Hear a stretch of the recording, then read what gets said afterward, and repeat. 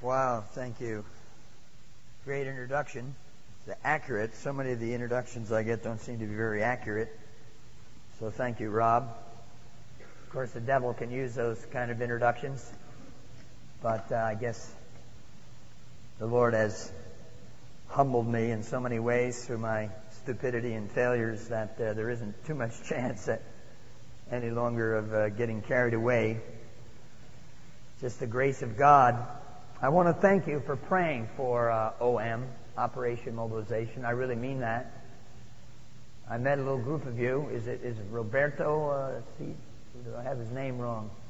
My man from South America. Where's all the Latin Americas? ¿Cuántos aquí hablan español? ¿Dónde están? Unos pocos. Some of you down on Lagos 2, going through the Panama Canal. That was a great encouragement. We hope you'll continue to send teams of people with Operation Mobilization. God is using young people.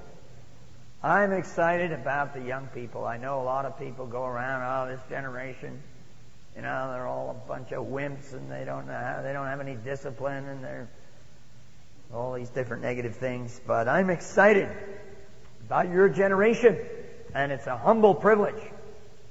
So many years later, to still be speaking at Christian colleges. I've heard in my lifetime a lot of criticism against Christian colleges. We don't even have them in Great Britain.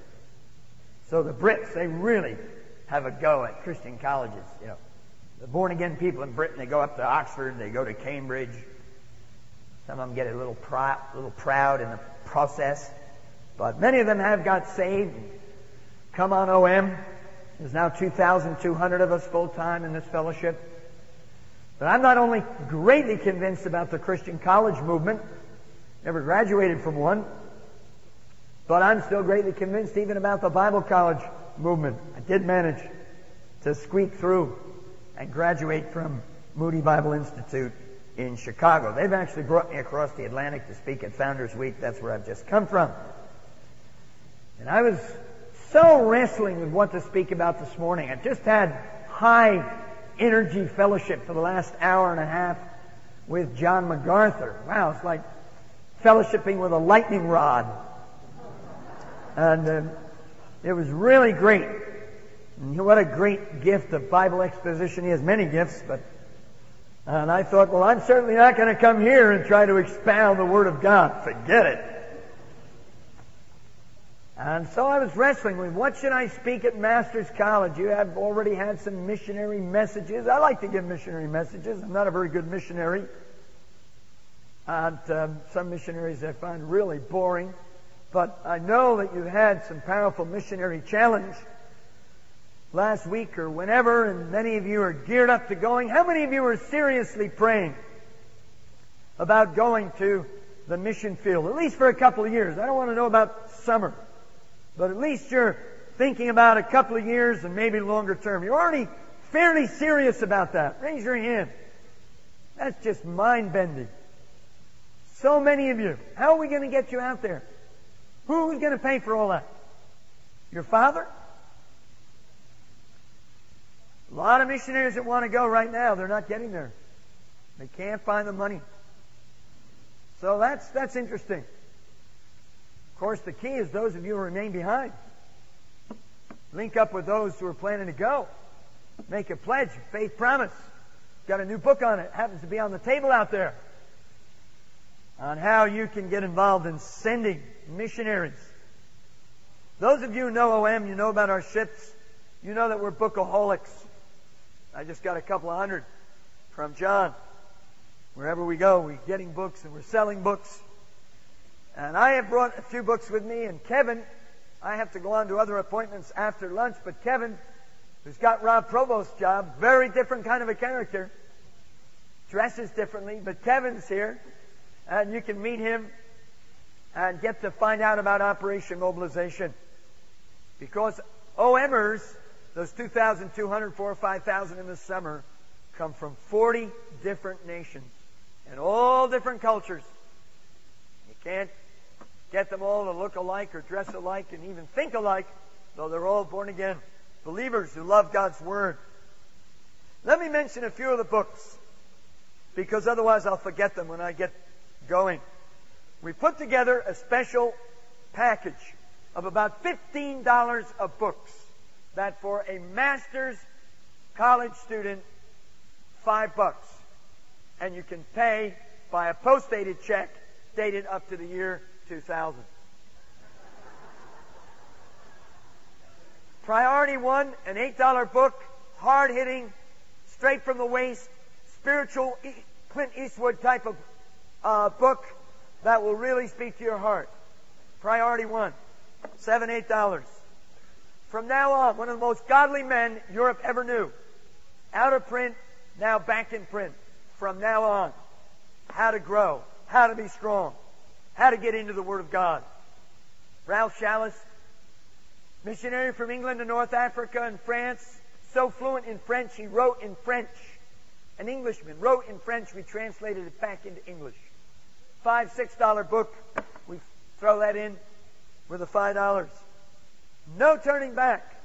My own book, half-page ad about it in Moody Monthly this month. I don't know, it's not that great, but God has used it. It's upset a lot of people. People end up repenting. Talks about balance. Talks about sex. What to do in marriage. I guess you can read that section.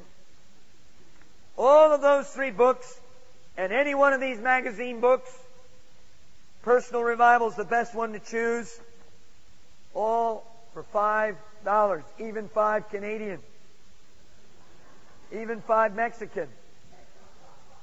So you got the point. The book table's right outside there.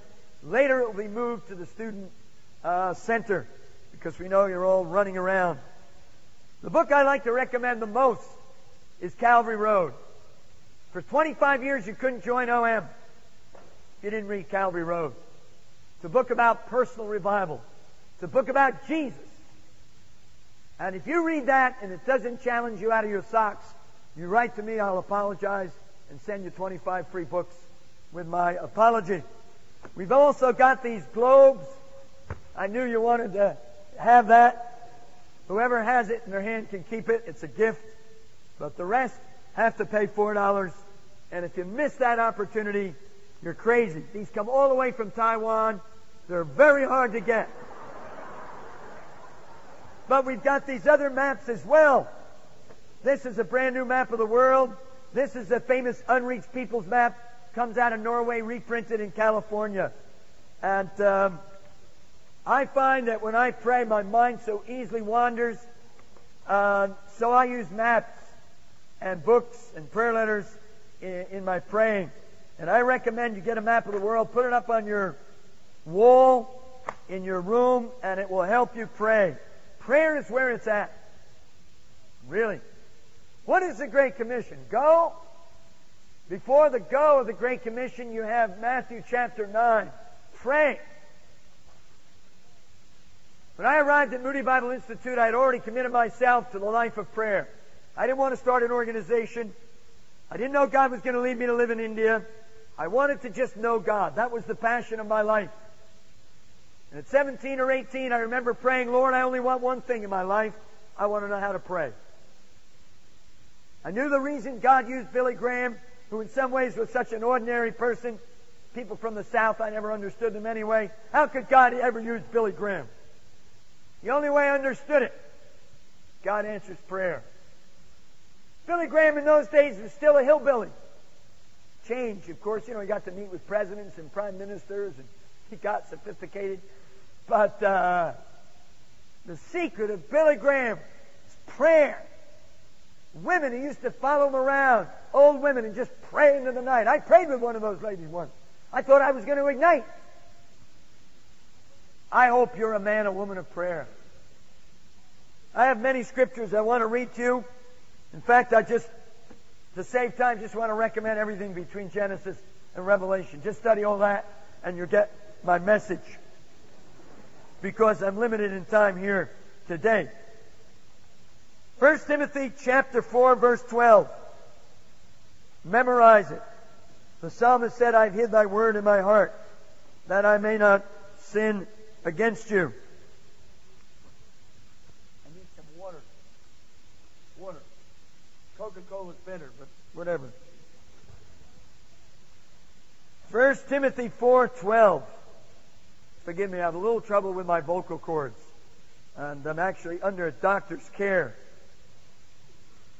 And I'm not supposed to be speaking so much. I'm trying to cut down. It used to be 800 times a year. My vocal cords started growing things. So now I only preach 420 some times a year. Let no man despise thy youth, but be thou an example of the believers, word, conduct, love, in spirit, in faith, and in purity. Keep that in mind. What a challenge to young people. Isn't it great that God is so concerned for young people? Give special verses just for young people. What an exciting period you are in your life. You may not realize it, but you're at the crossroads. The decisions you make now, they will determine the rest of your life. By the time I was 22, most of the heavy building blocks of my life, they were laid. They were found. They were put there. And I've been building on that ever since. Let no man despise thy youth. Then go to Acts. My favorite book, I guess. At least in my top 30. Chapter 20. Acts chapter 20. We don't have time to read that whole chapter. Starting at verse 19. Look at this. Serving the Lord with all humility of mind. How you doing on the humility thing? It's not the big thing in America, is it? Humility. Oh man! Humility, that's for wimps. We got to be assertive. We got to be rugged individualists. We got to speak our mind. We've got to blah, blah, blah. Serving the Lord with all humility of mind, with many tears. How many of you are into tears? I've heard at Master's College you're really biblical. Wow! I always like to speak to biblical people. But let me tell you, it's one thing to get it in your head. It's another thing to have it explode in your heart. And when it explodes in your heart, you'll be like Jesus. You'll be like the Apostle Paul. You'll know how to weep. How many have been weeping in the last month or two? Over souls going out into hell without Jesus Christ. Over a lost and dying world. Over some of your own friends whose lives are messed up. How many of you have been weeping in the last 2 months? Just raise your hand. I don't have any video cameras. Just raise your hand. Good, we got a few who have been weeping. I thought when I was a kid weeping was for sissies. I was a fighter. I fought with these fists from age 4 to age 17 when I was saved. Goes together with being a hothead and having too much sexual drive. I even got in a fight with a girl. Heavy in primary school. I mean, big time, big crowd. She won. Whoa. We want to forget that one. Serving the Lord with all humility of mind, with many tears, and trials. Are you into that? That's a good one. This young college student came to his pastor, Lord, pray that I'd have patience. Pastor laid his hand on him and began to pray, Lord, send this young man trials, tribulations, problems, heartaches, difficulties. Break his heart. The kid said, hey, Pastor, I asked you to pray that I'd have more patience. The pastor, a wise old owl, opened the Word of God and said, look what it says here. Tribulation bringeth patience. Next time you pray for patience, be careful. Be careful. Humility, tears, trials which befell me by the lying and the weight of the Jews. And how I kept back nothing that was profitable unto you, but have shown you and have taught you. This is Acts 20:20. Somebody called it 2020 vision. Publicly and from house to house. You ever go house to house? I think the last thing Christians want to do. Supposed to be God's chosen people. Most of them, in my view, are God's frozen people. The last thing they want to do is any kind of confrontation evangelism. Now it's got to be all friendship evangelism. All, just sort of laid back. We don't really talk to them about Jesus for the first couple of years. And sensitive approach. God can use that. God is sovereign. He used a donkey in the Old Testament, so He may use your friendship evangelism in the New Testament. I certainly don't believe in enemy evangelism. So when you preach the gospel, you bring the sword. Wow. I wanted a glass. I didn't want to be baptized. Oh, this is a Coke. Look at this. Thank you very much. This will be told all over the world and you will be remembered.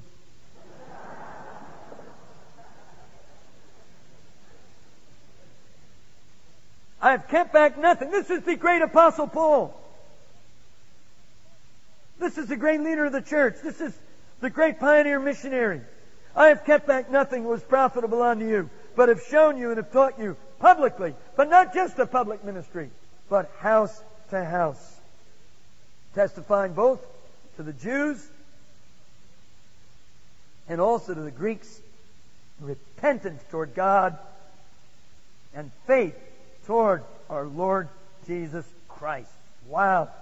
Heart of the gospel. Repentance. People don't like that word. But there it is. And it's written right through the New Testament. Except that the Holy Spirit. No, verse 22. And now, behold, I go bound in the Spirit unto Jerusalem, not knowing the things that shall befall me there. Except that the Holy Spirit, actually the book of Acts is the Acts of the Holy Spirit. Sometimes in some little churches, you just mention the Holy Spirit, people get nervous. And I understand, because there is a lot of extremism, weird extremism, under the name of the Holy Spirit. A guy came to England recently, he has a jacket. He just waves his jacket at people. The whole choir, boom, zaps them, they all fall off their chairs on the floor. I mean, that could be handy. I mean, you imagine this global jacket, what I'd like to do.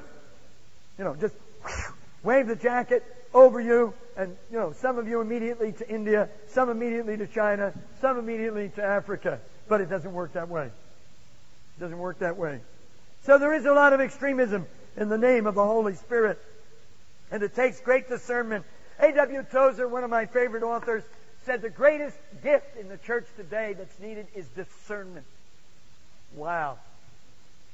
He recommended that people develop a little bit of holy reverence. Holy reverence and skepticism. So if someone comes and tells you that, they just saw a tree in the woods filled with the Spirit, you don't just believe it immediately. You go check it out. Maybe. But one thing that is for sure, just as extremism in the name of the Holy Spirit is deadly and dangerous, overreacting to that and ending up in the deep freeze of dead orthodoxy is also a dead-end street. Make sure you don't do it in your ministry. D.L. Moody, the founder of Moody Bible Institute, used to emphasize the need to be filled with the Spirit.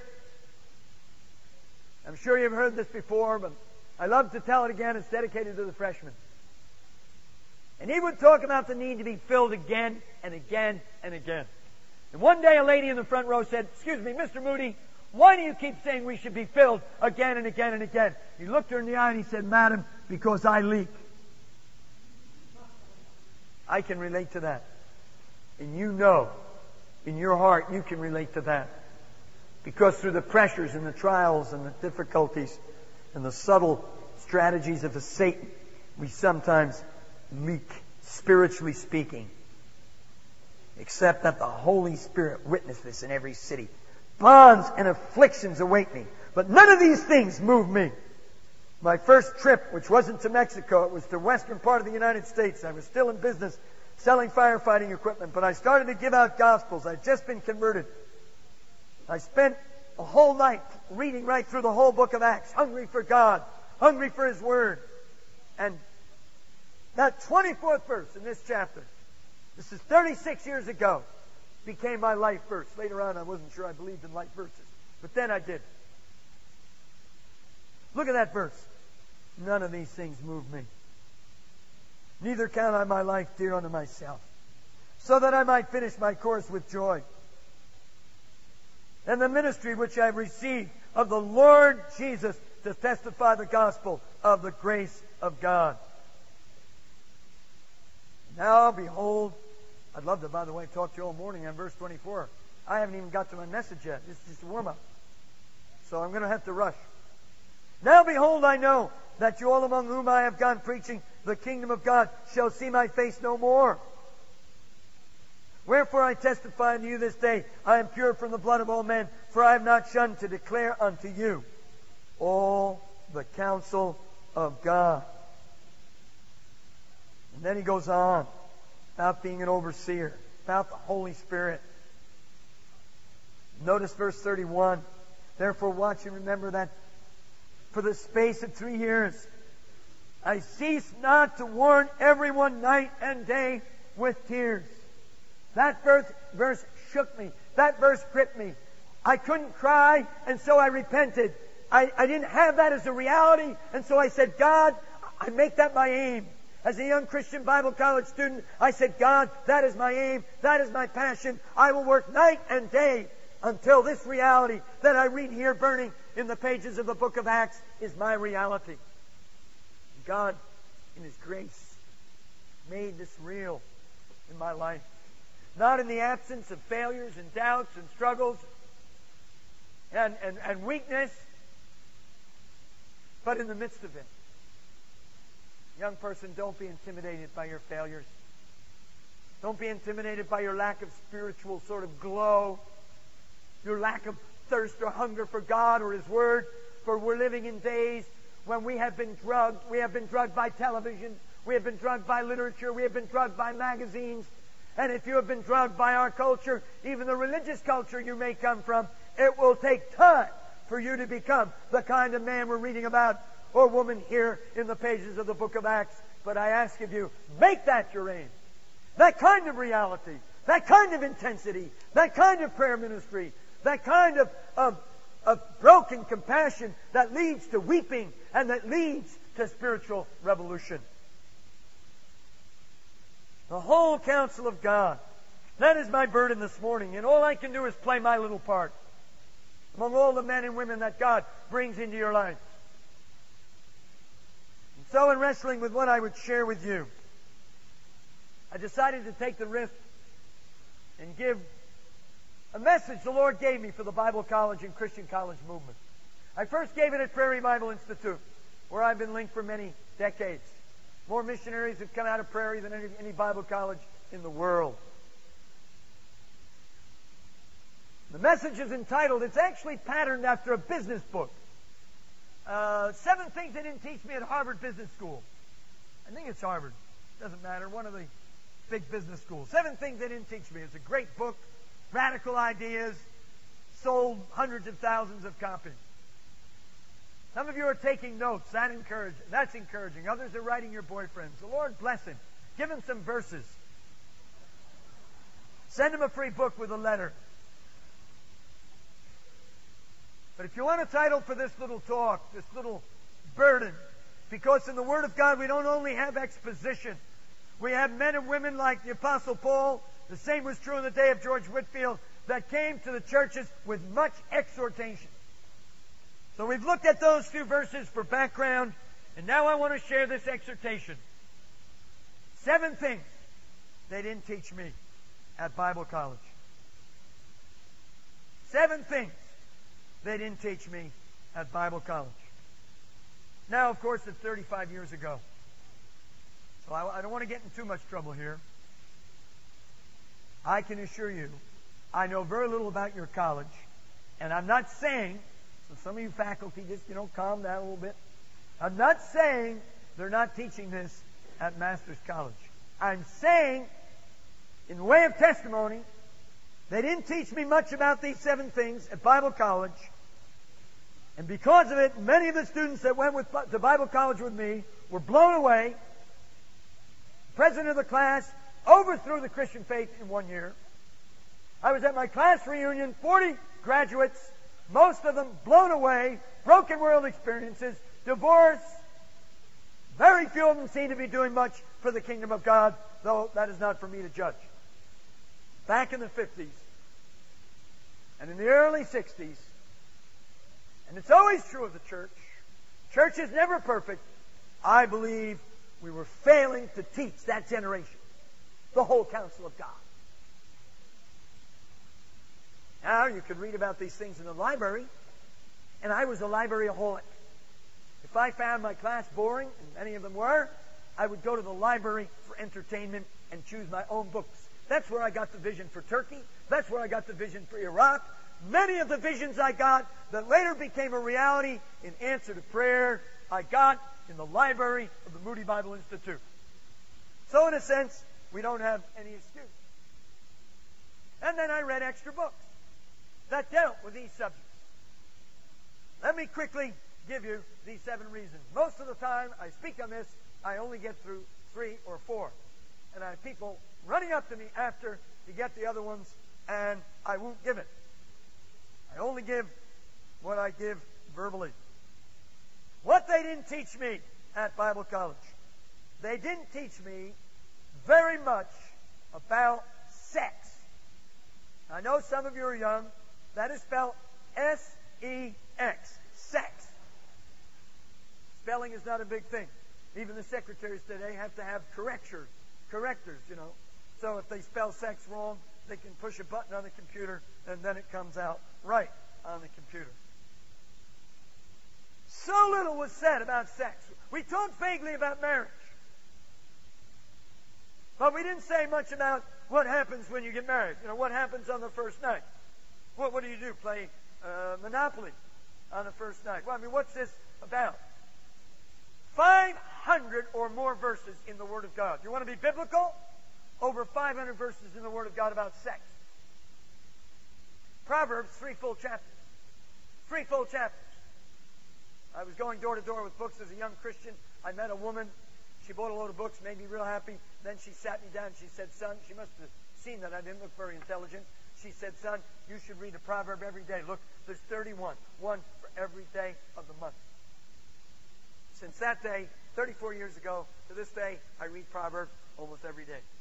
And those 3 chapters strengthened me in my battle against sexual temptation. Another major leader in Washington, D.C., just shot down. Adultery. California seems to lead the pack. We read in the London newspapers about your pastors fornicating in California. Really great for the church, isn't it? Really helps us in trying to evangelize the world. When characters like Jimmy Swaggart, one of the most famous Christians in the world, whatever you may think about him, he's famous in the Muslim world. He's famous in Pakistan.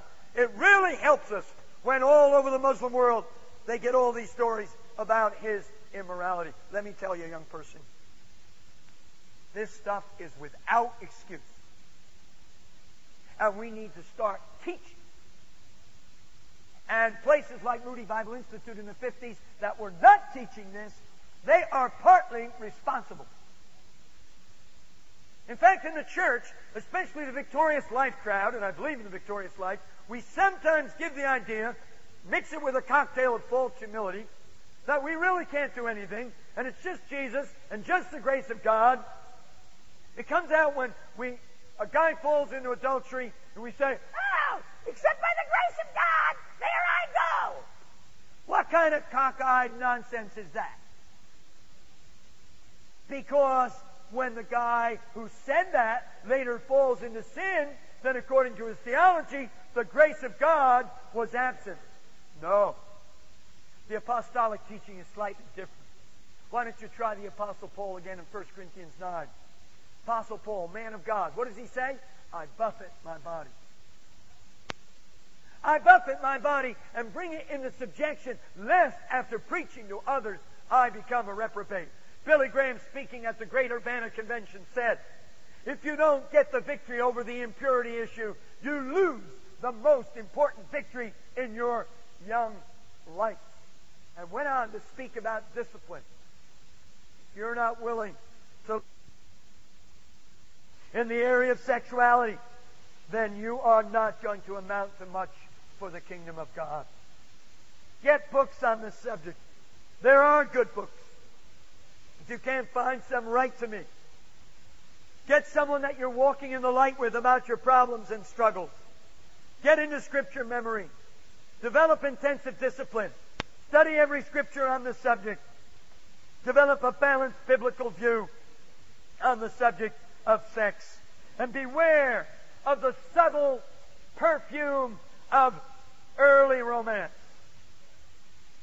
Many of our Bible colleges and Christian colleges have come nothing more than advanced stage Sunday schools for the propagation of romance.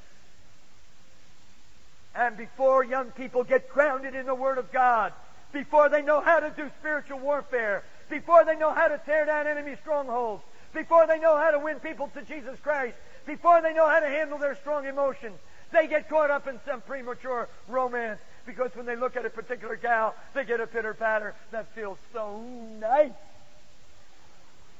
What a bunch of jerks. What a bunch of jerks. Most of these men who fall into immorality, it's the same feeling. It's the same feeling. Things are going a bit rough in the marriage.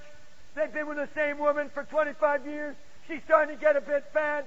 He doesn't get turned on anymore. And then he goes in and he sees this little girl playing the piano. Woo, boy! Oh, I feel so nice when I'm around her. Compared to when I'm around my wife, she's picking on me because I went over her carpet with my dirty shoes. You laugh. It's good to laugh in the church. If you don't laugh, you'll go crazy. Develop a sense of humor. I hope you have a course on it. Because God's people, my experience with them, all over the world, 37 years, God's people, many of them, they're weird, man. They're weird.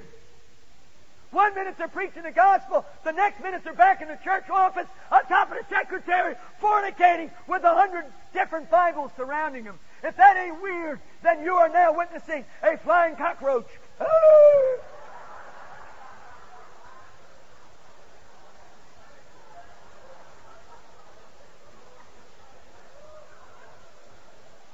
I don't know what they put in this.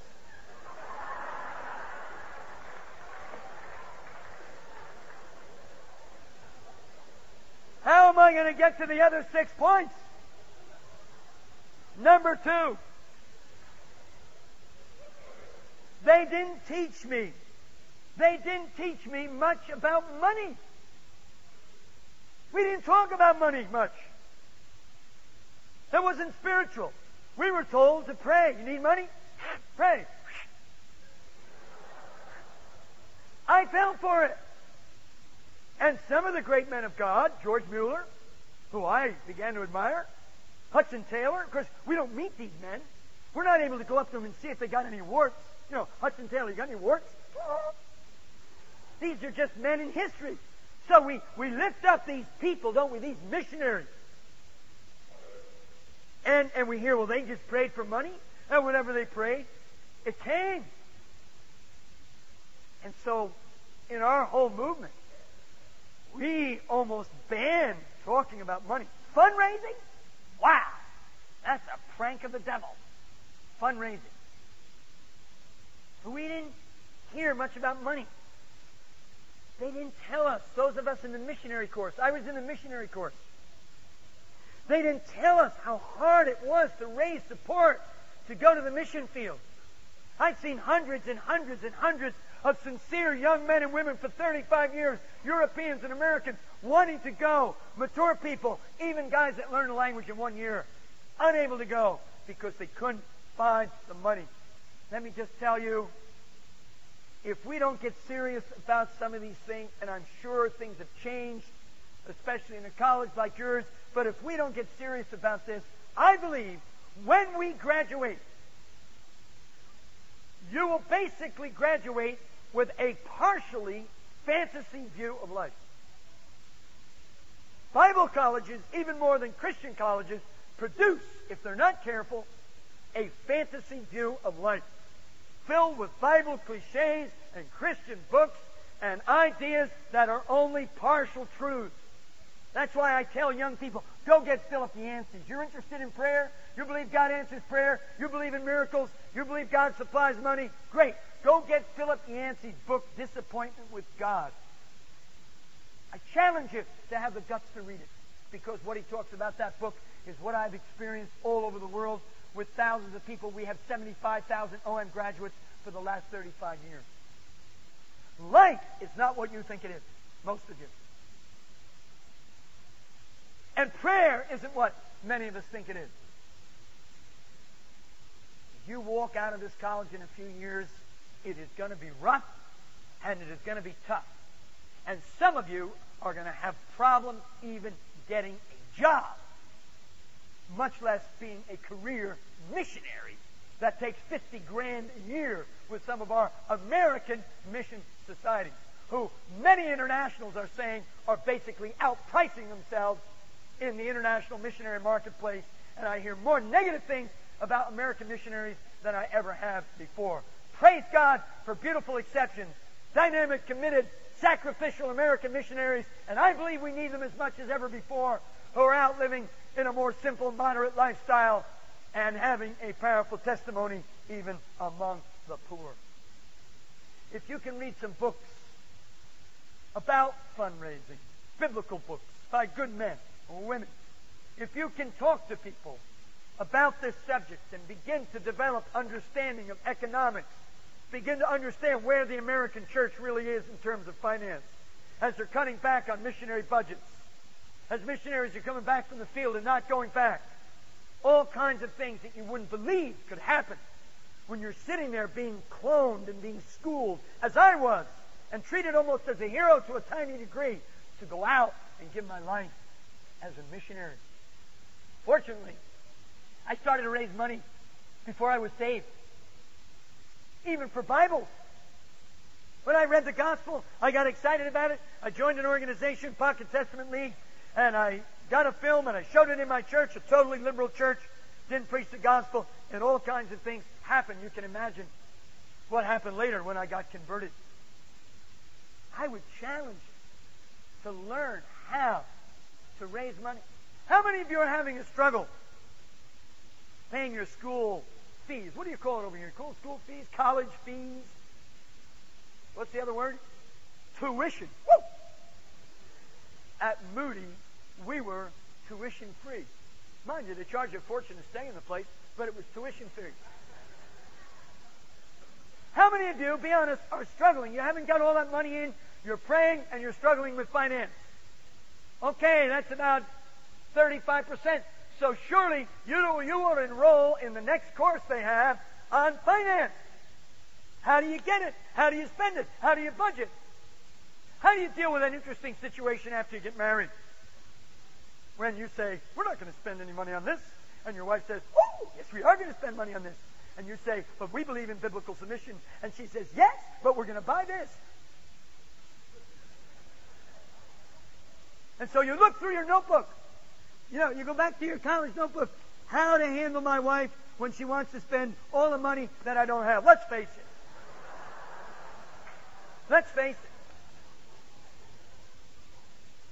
I'm going to upset some people, but I'm going to say it anyway. Most women in America are materialists. Whatever else they're talking about, the bottom line, they are materialists. That's why most of them aren't going to go to the mission field and live in some little hut in the jungle where they have to wash. I remember this girl came on OM, a crisis. She's grabbing her head. Thought she was being martyred. No, she had to wash her hair in cold water. The end of the world. You think our materialistic instinct just disappears when we raise our hand in a gospel meeting? This is why this easy believism teaching is such a curse on our nation, that people think they can be saved and nothing happens. Now, it's true, some people at the moment of conversion, when I've seen it, they've been mixed up people, they've had difficulties, and after their conversion, at least the way I saw it, not a lot happened. But as I looked closer, I could see the change had begun because Jesus Christ was becoming Lord of their lives. Young person, declare war against materialism, but don't get into extremism, because no matter how filled you are with the Spirit, no matter how dedicated you are still incredibly human. And develop a grace-awakened attitude, especially toward your wife, when she wants to go out and buy something that you don't think is necessary. Financial pressure is one of the greatest pressures on the mission field. Many families have been destroyed. I've seen them in my own ministry, my own work. Financial pressure. Extremism comes in. We need to study a little more about this. We need maybe read a little more widely. We need to make sure we're not getting into something extreme. As I know I did. And hurt a lot of people in the early days of OM. I wouldn't even buy a piece of soap when I was at Moody. I believe in claiming the soap through prayer. Everything was prayer. I go down to the wash place. I lived in the YMCA. They didn't have any room for me in the inn or the institute. So I lived in the YMCA. And I'd pray in the name of Jesus. I didn't shower that much anyway, but I'd pray in the name of Jesus. I need some soap. And I'd go down there and find soap. I was so proud of my soap testimony. Imagine going around testifying about finding soap. But I tied it all into spiritual things, spiritual warfare. I remember brothers following my example, going down, asking Jesus for soap, not being able to find any, crawling on the shower floor, trying to get a few little flakes off the floor to say somehow they found some soap. Extremism. I never dreamed that extremism could come so quickly into a movement that was committed, was in the Word, was spiritual, and that God was using. See, the fact that God uses you doesn't mean that everything is all right. God was using me, but there were extremes, there were areas of imbalance and lack of wisdom and grace and just plain teaching that I didn't have. Money. The Bible talks a lot about it. And I praise God, Moody Founders Week a few days ago, for our alumni luncheon, they were dedicating the luncheon to Moody graduates in the marketplace. Moody, we used to call it the secular job. Now it's in the marketplace. They're now equal. We missionaries used to be the heroes. We're going first class. All these guys in secular work, well, they're dropout, second class. Brothers and sisters, some of you are offered your Father's business that could be used for His glory and that could perhaps put money into the kingdom of God. I would think twice before turning it down. Because the need for finance right now in the work of God is just as great as the need for workers. We've got to have both. Yes, we need teaching about money. I'm going to ask Bob Provost to give me a 5-minute sign when I get near the 5-minute mark. Because I think I'm getting near there. My watch is on London time. It's 7:20 in the evening. I really have shot my time. Number 3, I'll just give you the rest of my list perhaps so you don't get frustrated. We didn't get much teaching about the complexity of the church in the world today. Nobody told me there were 22,000 denominations. Now, most of them all claim to have the truth. Nobody told me that there'd be godly people winning people to Jesus Christ, building churches, demonstrating God, with beautiful lives, who do not have the same theology as me, coming out of Moody. We were given the idea that those with our theology are the good guys, and those with the other theology, they're the bad guys. Watch out for them. And I got so confused, like some of the modern movies. I'm a bit of a movie buff. I just watched Lawnmower Man. A bit confusing, Lawnmower Man. Is it good? Is it bad? Is he good? Is he bad? Is there any lesson in that? Should we attack it? Should we propagate it? Lawnmower Man. Don't watch it. So I went out into the mission field. First Mexico, then Spain, then Russia, then England. A lot of different countries. God was working. People being converted. Churches being born. But as I got out there, some of the bad guys seemed to be doing good things. And some of the good guys seemed to be doing bad things. Let me tell you, I almost lost my Christian faith. Have you ever gotten near that? Is anybody here that gets near to losing your faith, whatever term you want to use? Why don't you write me about it? I've been there and back about 100 times. That's my kind of temperament. Some of you might have got the idea. I'm a little bit erratic, a little extreme. How could God keep a guy like me? It's a miracle of grace, isn't it? And if God could keep a guy like me None of you have any excuse. I don't care what your problem is. Money, sex, weird doctrines, can't tie your tie properly, your underwear's on backward. There is hope for you. Don't be discouraged. But develop wisdom, balance. Realize your Bible college and your Christian education is for a lifetime. You get that? It goes on and on. You don't have to have every answer when you graduate here. You don't have to agree with every single thing that I say or anybody else says. You can keep growing, keep thinking, keep learning, keep an open mind. And then you see, you don't get out on a limb, cut it off, and end up a real fool. The complexity of the church in the world today, the complexity of the whole area of doctrine. And I believe in sound doctrine. And I believe we can know the truth that is clear in the Word of God. And you are privileged people to be in such a biblical place. But as you go from here just a couple of years, be ready to be challenged. Don't be blown away when some of the things are not quite as simple as maybe you thought at college. Number 4, they didn't tell me that much about the whole thing of organizing myself. Practical organization. Survival. How to make a phone call. How to send a fax. How to drive properly. How to organize addresses. How to write letters. How to answer letters. How to use the telephone. There's about 100 areas, just basic areas, practical areas where we all need to learn. This is why I believe God has raised up OM. To take people who have been in college, majoring in academics, and some practical, of course, and taking them out in rough, hard situations, India, Egypt, Europe, on ships, wherever, and getting to learn practical survival. The Bible doesn't tell you everything you need to know. Misquote that one and you'll get me in real trouble. The Bible doesn't tell you, lovely ladies, got beautiful hairstyles here. What a range of hairstyles. Lovely. Where did you learn that in the Bible? Some of you drive a car. Did you learn that in the Bible? There are many things in the practical world the Bible doesn't teach us. How to send a fax. How to make a phone call. Life in the world with the computer is getting more and more and complicated. And a lot of Christians, I really think, they're a bit naive. Develop some skills if you possibly can. How many of you know how to word process? Do you know how much word processors are needed in Christian work? How many of you can word process? That's just a basic, simple skill everybody's learning now. Raise your hand. Oh, a lot of you are left out. You're afraid of the computer, right?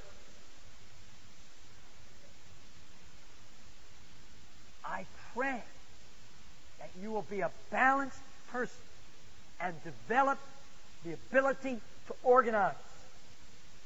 Ever read that book, Reordering or Ordering Your Private World? A little intimidating for my kind of temperament. There are other books, basic books, not only save you time. Think of the word of the Lord, redeem the time. Are you into that? Man of God once said the greatest sin of young people is wasting time. Maybe everything else I've said this morning isn't for you, but maybe that is. Redeeming the time. This is why we don't have more people in the prayer meetings. This is why we don't have more people out in evangelism. They don't know how to redeem the time. And so they're constantly running around in circles, keeping up with their few courses, doing their little job. We need to learn how to survive on planet Earth. Practical organization. Buy up opportunities to respond in that area. And then next, what am I up to? Number 4? 5. How complex people were. We didn't have much study in those days. It's greatly changed now. It's gone extreme now, the other way. So I don't need to say much on this. Study people. Get to know people. Meet a wide range of people right here at the college, especially those who come in from different countries. Try to understand the way they think. Try to understand the frustration of working in a second language. Learn to not just love people. That sounds real nice. Why don't you try to learn how to like people? God taught me when I was young how to like people. I'm not naturally that way, I don't think. I don't know. That's maybe debatable. I've hardly ever met a Christian that with a little effort I couldn't like. I like people. I fellowship with people of 60 nations, of all kinds of temperaments. I pray for them. Now many thousands on my prayer list. So I have to spend a lot of time in prayer. That's a challenge and a joy. He didn't teach me so much about prayer either. That was sort of taken for granted. Every Christian prays. We had a couple of good sermons. But coming to get practical instruction about prayer, how to lead a live prayer meeting, how to deal with the spirit of boredom, how to get people over some of the humps and the obstacles of unbelief and other difficulties. But that's a separate message. But I would ask you to study and get a greater understanding of people. Beware of generalizations. Beware of just believing anything you read. Beware of just immediately evaluating someone by an initial reaction. Then they didn't teach me enough about the unreached people. We had a general challenge about missions. I took a missionary course, but nobody made it clear that there were so many places and people's groups. We didn't talk about people's groups. We talked about nations. We didn't focus very much on the unreached people of the world. And out of the library and out of other books I read, I realized all these thousands of groups where the church doesn't exist. Doesn't exist. Should that not be one of the greatest burdens on our heart? And then lastly, didn't teach me enough, I feel, about personal revival. We talked about revival. We had lectures on the history of revival. Nobody clearly explained to me that it was my privilege in Jesus to live every day in personal revival. I believe right now, every one of you should be living in personal revival. What is personal revival? Just Jesus. Jesus. Jesus living through you. Not in the absence of your struggles and your doubts, but in the midst of it. That means repenting. That means apologizing. That's what that book's about. That's what this little book also that came out of the East African revival is about. It's called Personal Revival.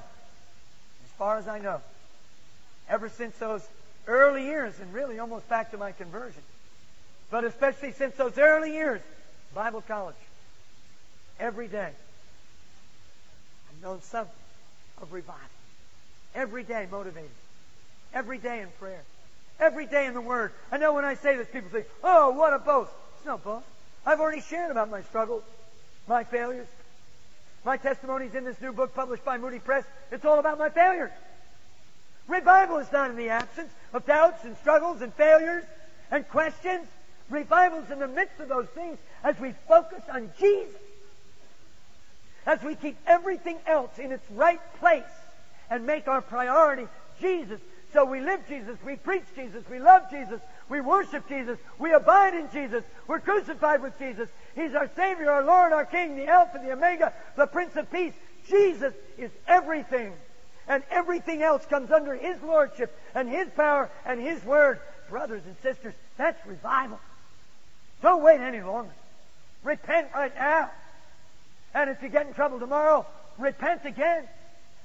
And you'll learn to breathe the fresh Holy Ghost oxygen of daily power and revival in Jesus. Let's do it. We've talked about it. We've heard about it. We've read about it. Let's do it. Let's do it here at Masters College. And from this college, it will spread even to the ends of the earth. Amen. Let us pray.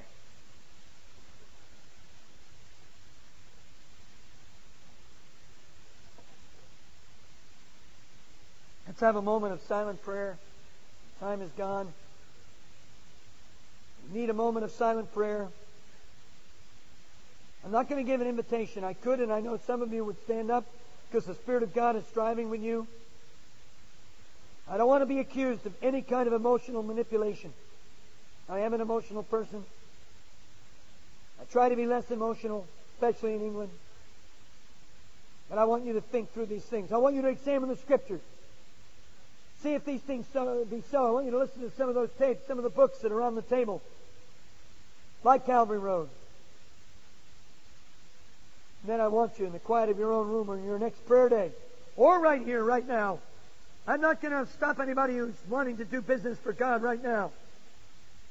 Take a new step of faith and believe God that Jesus is going to reign and rule in your heart every day. You're going to put your hands on the plow and you're not going to turn back.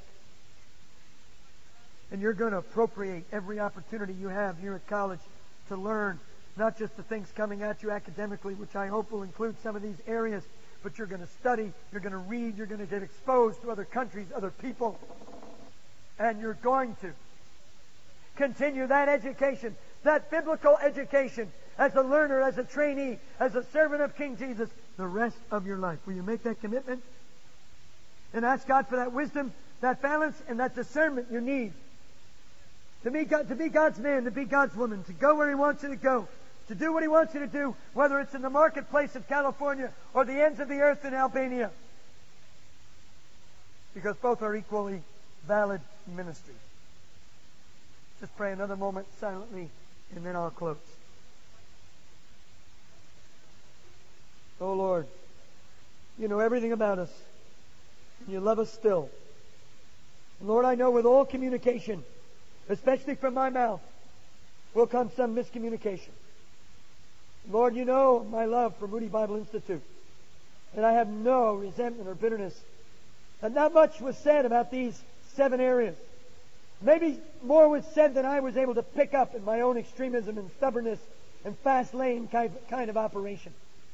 But oh God, don't let us miss your whole counsel. And enable us to marry, oh God, the practical with the spiritual. The human with the divine. And be the kind of men, the kind of women that 20 and 30 and 40 years down the road will still be running the race.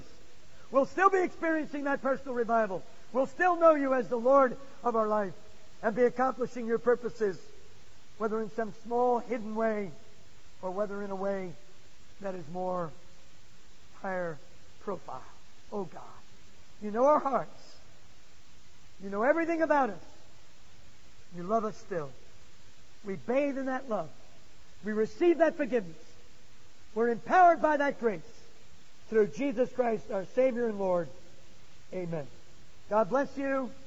Though I can't be around, you can write me a letter and I will read it. And if your address is there, you may get an answer. Amen. I know there's a song, so don't rush out of your seats yet.